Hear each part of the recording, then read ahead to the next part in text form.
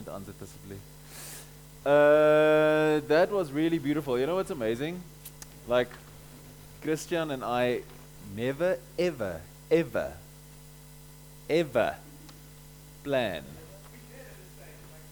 I think we did once. There was that one time at band camp. There was that one time we actually planned the songs, but we don't ever. And the songs just seem to tonight. It just fits so beautifully. It's like crazy. You know that the Shrek song. What the Shrek song is about? It's about broken hallelujahs. I just love that. How people in their complete brokenness and sinful state can still manage to get out a broken hallelujah, and that's enough. And that's quite cool. So, Jesus rekenaar. So this is the last Sunday. We're talking about smell and Jesus smelling of certain stuff. And this is one of my favorite chapters in the book, so I hope you like it. So when I asked on my Facebook page, I asked when I was writing the book, what do you think Jesus smells like? And one of our friends, Fraser, went, Jesus smells like a... Skip me dan. A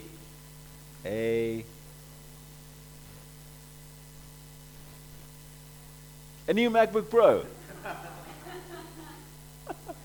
And he was like, and obviously everybody laughed, and there was lots of LOLs and stuff happening. But apparently, I don't know, I don't have a MacBook. Nudge, wink, wink. But apparently it does smell, like it has like a very specific smell. So much so that one company had now released a candle that smells like a new Mac. And it's interesting how we like new stuff. Like we all like new stuff, right? Getting new running shoes is great. Or getting a new car is like probably the best feeling in the world. And the new car smell. I have to confess that I have bought a car for the smell. Right? I could have gone a second-hand one, and I was like, you know what? I'm going to spend that extra 30,000 rand because I want that smell. It's probably like the most expensive perfume in the world, because once you hit the road outside the dealership, it's gone. And that smell only lasts for like 12 weeks or so. The lovely smell of rubber and glue, and I have no idea. Maybe Dinda can tell us. They spray something inside the car. And apparently that new car smell, it's actually poisonous. Like, it's not good for you. So, but we love new stuff. Like, we all love new stuff. We love new phones. Getting a new phone is the best thing. And peeling off the sacred moment, that holy moment, when you peel off like little plastic. Like, because you only get one go at it once every 2 years. Like, you can pull off like the new, and it's like so no scratches, no nothing, and it's brand new.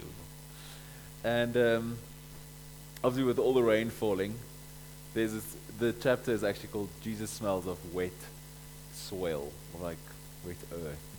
And that's one of the best smells with all the rain, like the smell of rain where it's coming, but it's actually like the earth that you're smelling, and all the dust and the mud and everything, and it's like this, it has this promise of new life, which is awesome.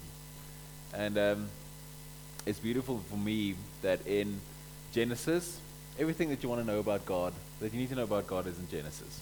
Like we've said this like a zillion times, if I said this a zillion times. Like, if you just read Genesis 1 and Genesis 2, everything that you need to know about God is like packed in there. And God, in the opening scene in Genesis 2, which is actually an older narrative than Genesis 1, so that's a long story, but it's an older narrative than Genesis 1. So Genesis 2 is the, I can't remember the English word, like it's for the people, agrarian, people that till the earth, farmers. It's their creation narrative. Because the God that is described in the Genesis 2 narrative is a God that is a gardener. Like, he plays in the mud. He's not this, in Genesis 1, God is this almost distant being that speaks and everything magically appears. But in Genesis 2, God gets his hands dirty and he's like in the mud.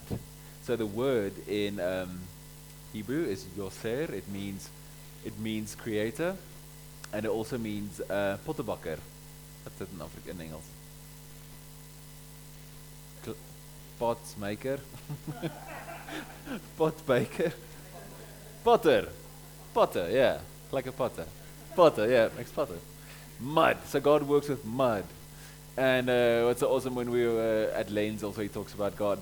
He takes the word Adam means mud person, mud man. And God actually takes dirt and water and mixes it and makes this mud man, and then breathes into this mud man to make something beautiful. So we have this image of God the gardener. And what's beautiful in Genesis 2, if you want to know who God is firstly the creator.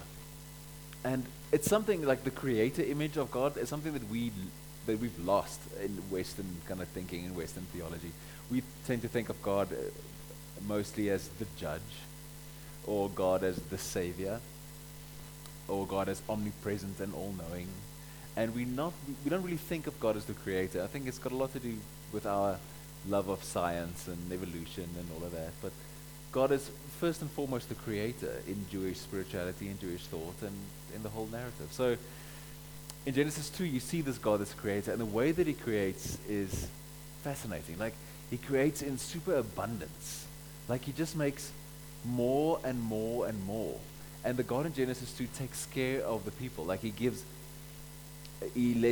creates the earth and the soil and the plants, and he waters everything. So it's the perfect God for a farmer, the God that is described in Genesis 2.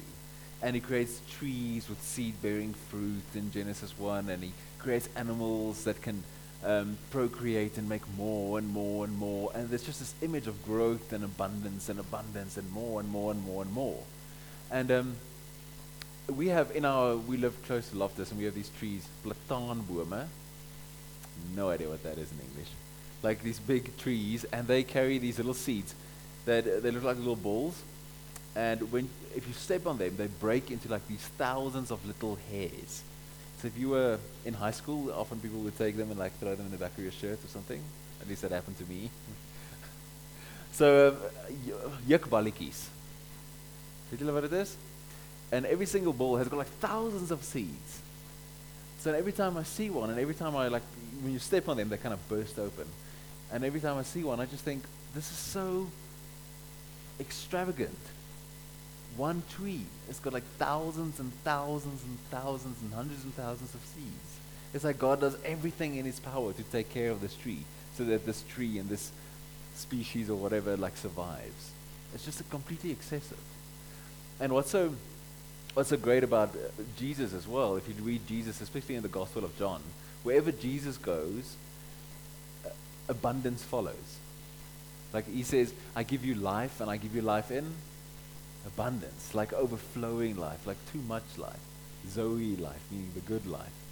And when Jesus does a miracle in John with the fish and the bread, there's like leftovers. So Jesus is almost like the God of leftovers. Like there's too much. There's always like excess. 12 monkeys full. There's one of I used to work at this church a couple of years ago, and there was a guy that was working there. I didn't appoint him.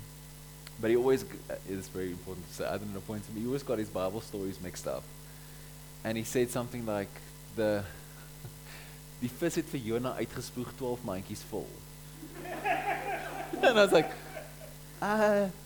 or he'll say something like, yeah, sorry Ray, but it like works better in Afrikaanse jokes. So like he says, jy is ook soos die barmhartige Samaritaan. Sy was 'n baie nice vrou. I was like, what?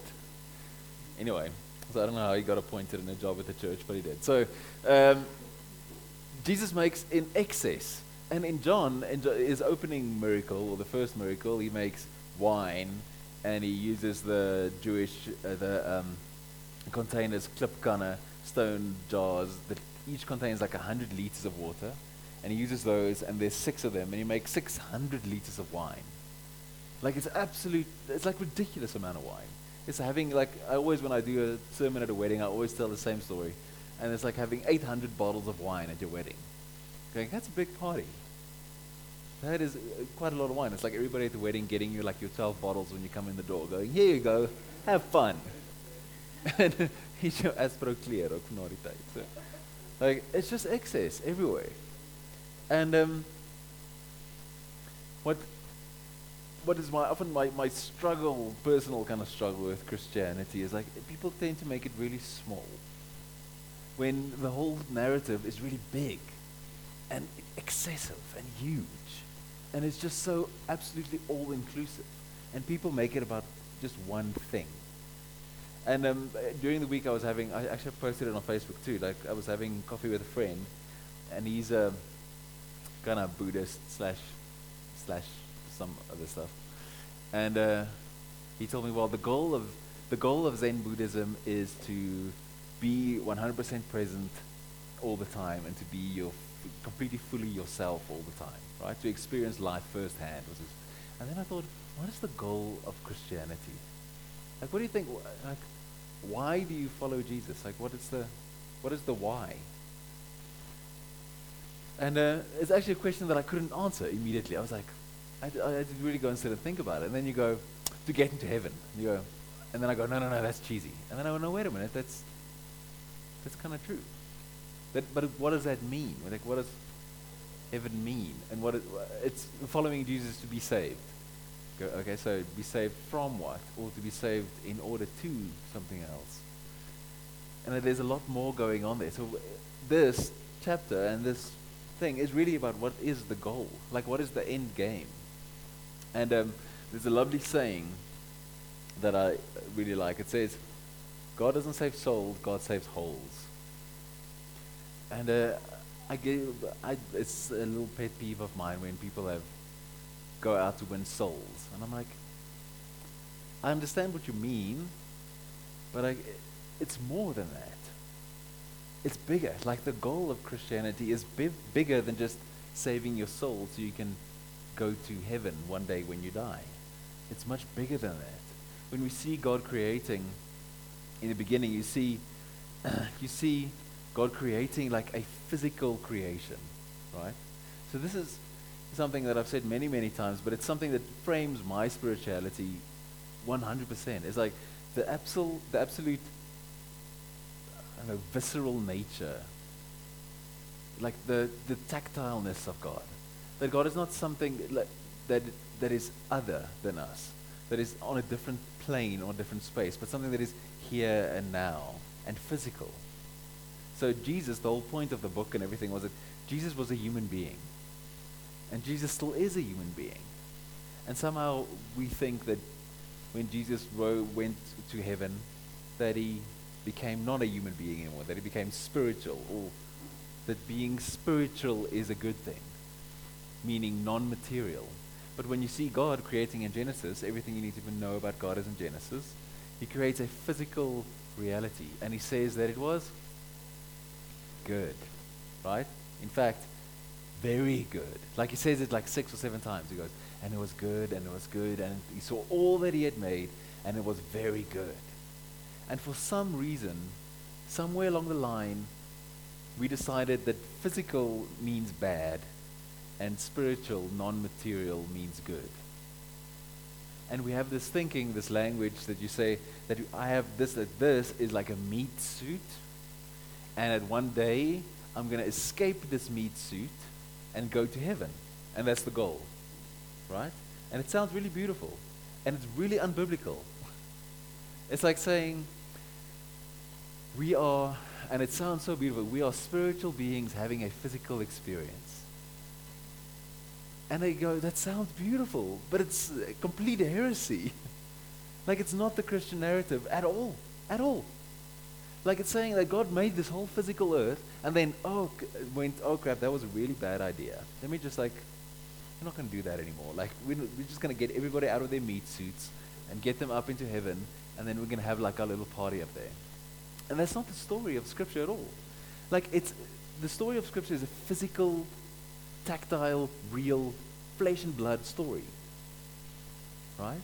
And when God made man, he didn't make a mistake when he made a physical universe.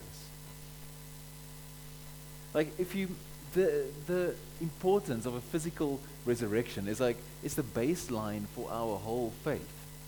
That we have a physical resurrection. That it wasn't that Jesus didn't rise from the dead as a spirit or as a ghost. That Jesus rose from the dead as a physical man. Upgraded, right? But physical. Like one of the most important texts is that Jesus bride. Right? After this where he made fish. Daar was nie choppies gehad nie. Made fish on the beach for his friends after the resurrection. And we kind of read that and we go, oh, that's nice. We go, that is like a super important text because the writer is telling you that Jesus rose physically from the dead, that he is not a ghost. Because in Jewish thought, ghosts don't eat. Right? But Jesus eats more than once after his resurrection. He breaks bread, Luke 24. Like he eats with his friends. They give him food and he eats with them. He fries fish for them. Like it's super important. And then you have the whole scene with Thomas sticking his finger in Jesus' side and in the wounds. You can't touch a ghost.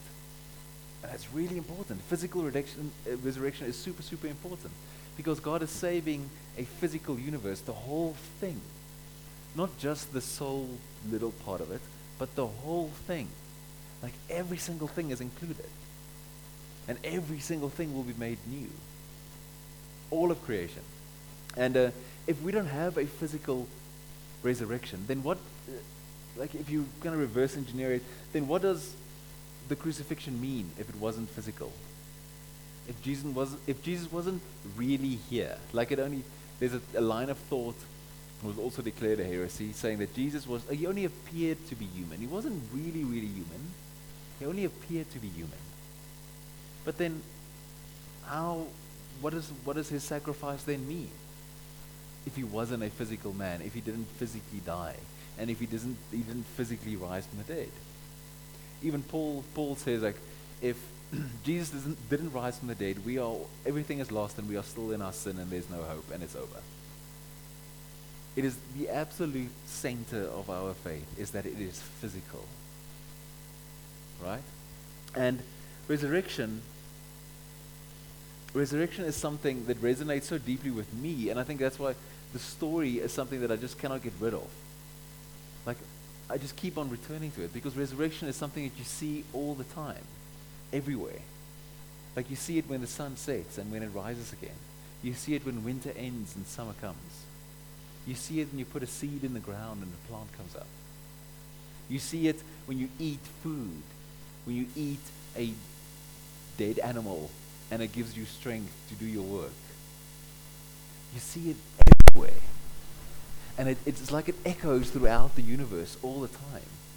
And it's almost like, how else could it have happened? This is the way the universe is put together. This is the building blocks of the whole thing.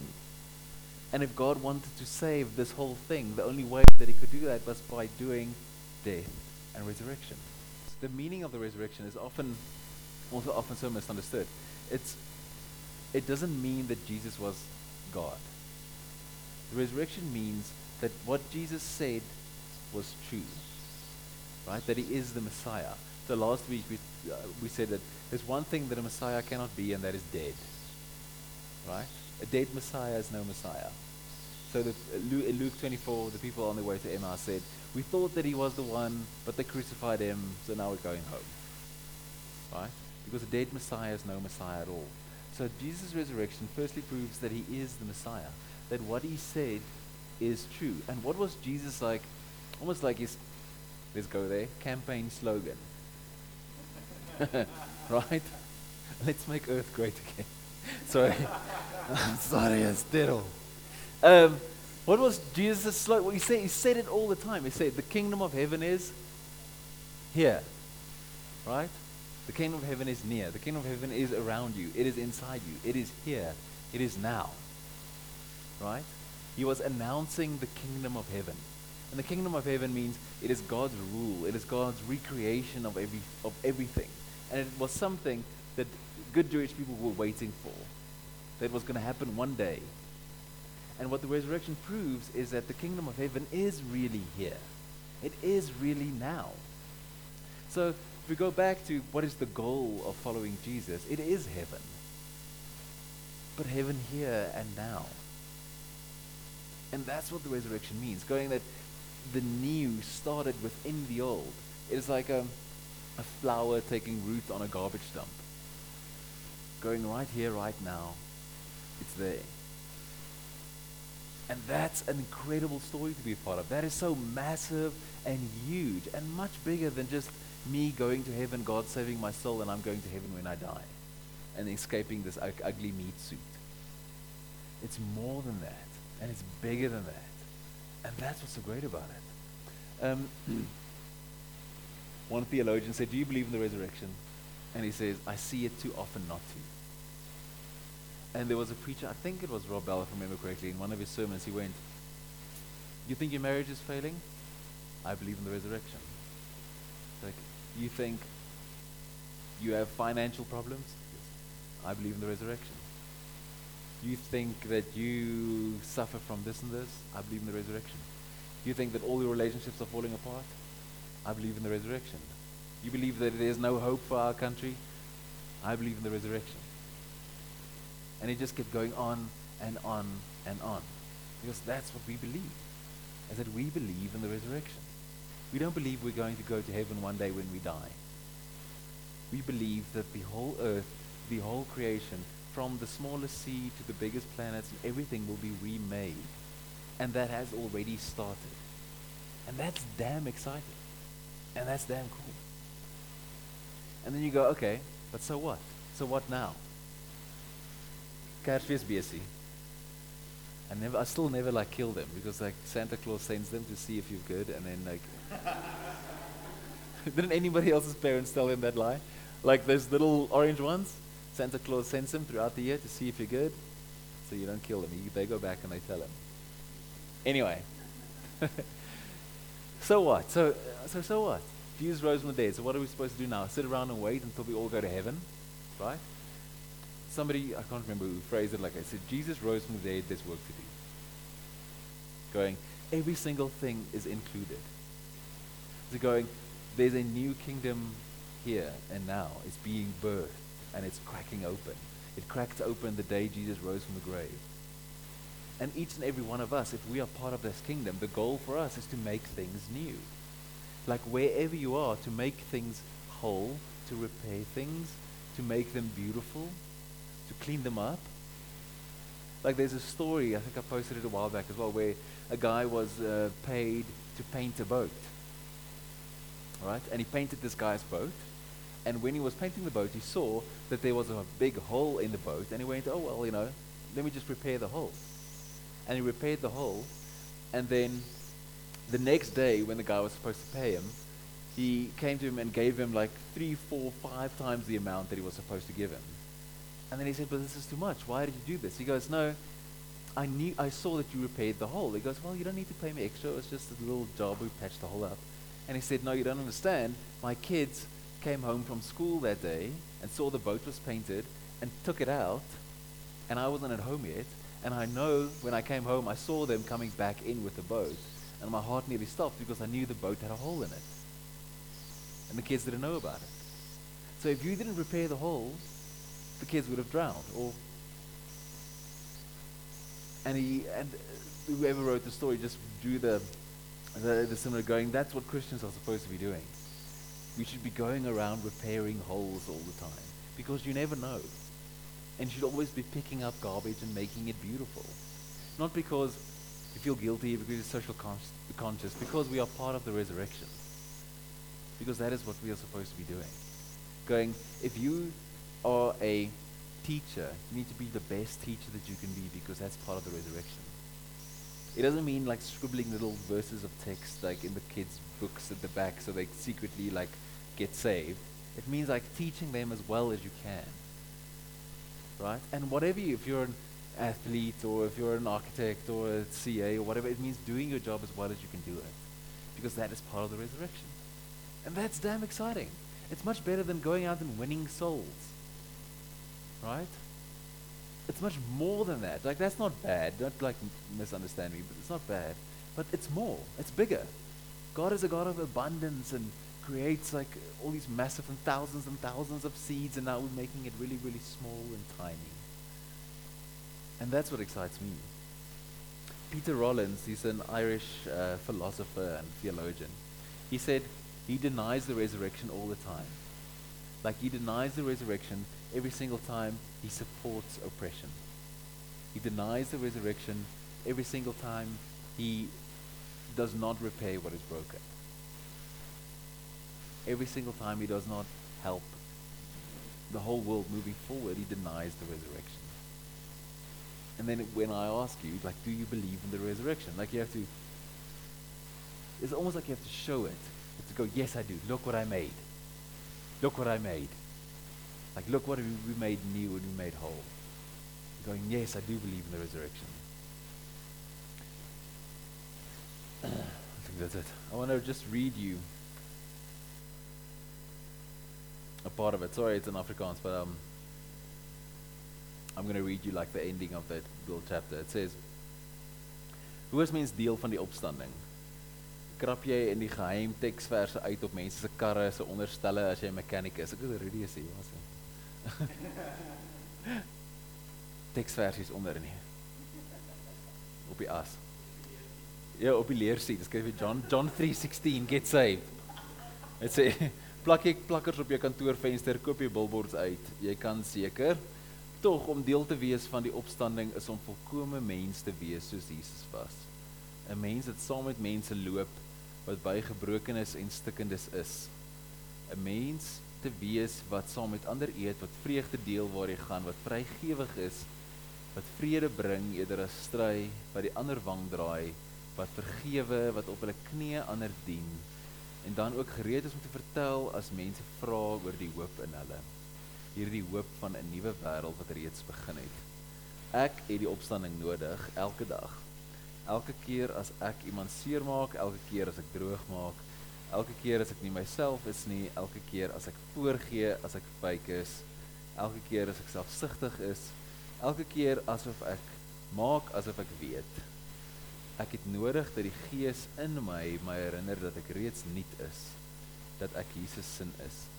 En ons wêreld het 'n opstanding nodig, nie 'n hart-longe-masjien nie, maar 'n nuwe liggaam. En ons is die begin van daardie liggaam hier en nou, en ons het werk om te doen. Kom ons bid saam.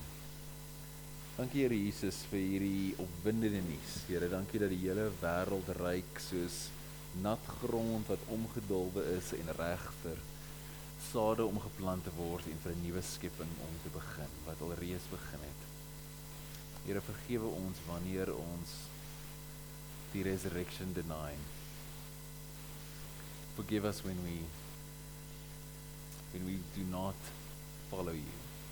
Forgive us when we make your story small. Forgive us when we miss the mark. Help us to see resurrection. Help us to be a part of resurrection. May your Spirit live within us and resurrect in us the will to recreate and to repair and to make new and to make beautiful. Thank you that you love us and to guide us. Thank you for your wisdom to live well and to live in abundance. We pray this in your name.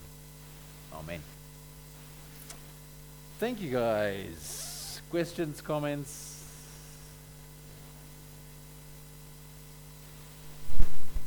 Right, good. So that is that for the Jesus Smells of little series that we did. And there's like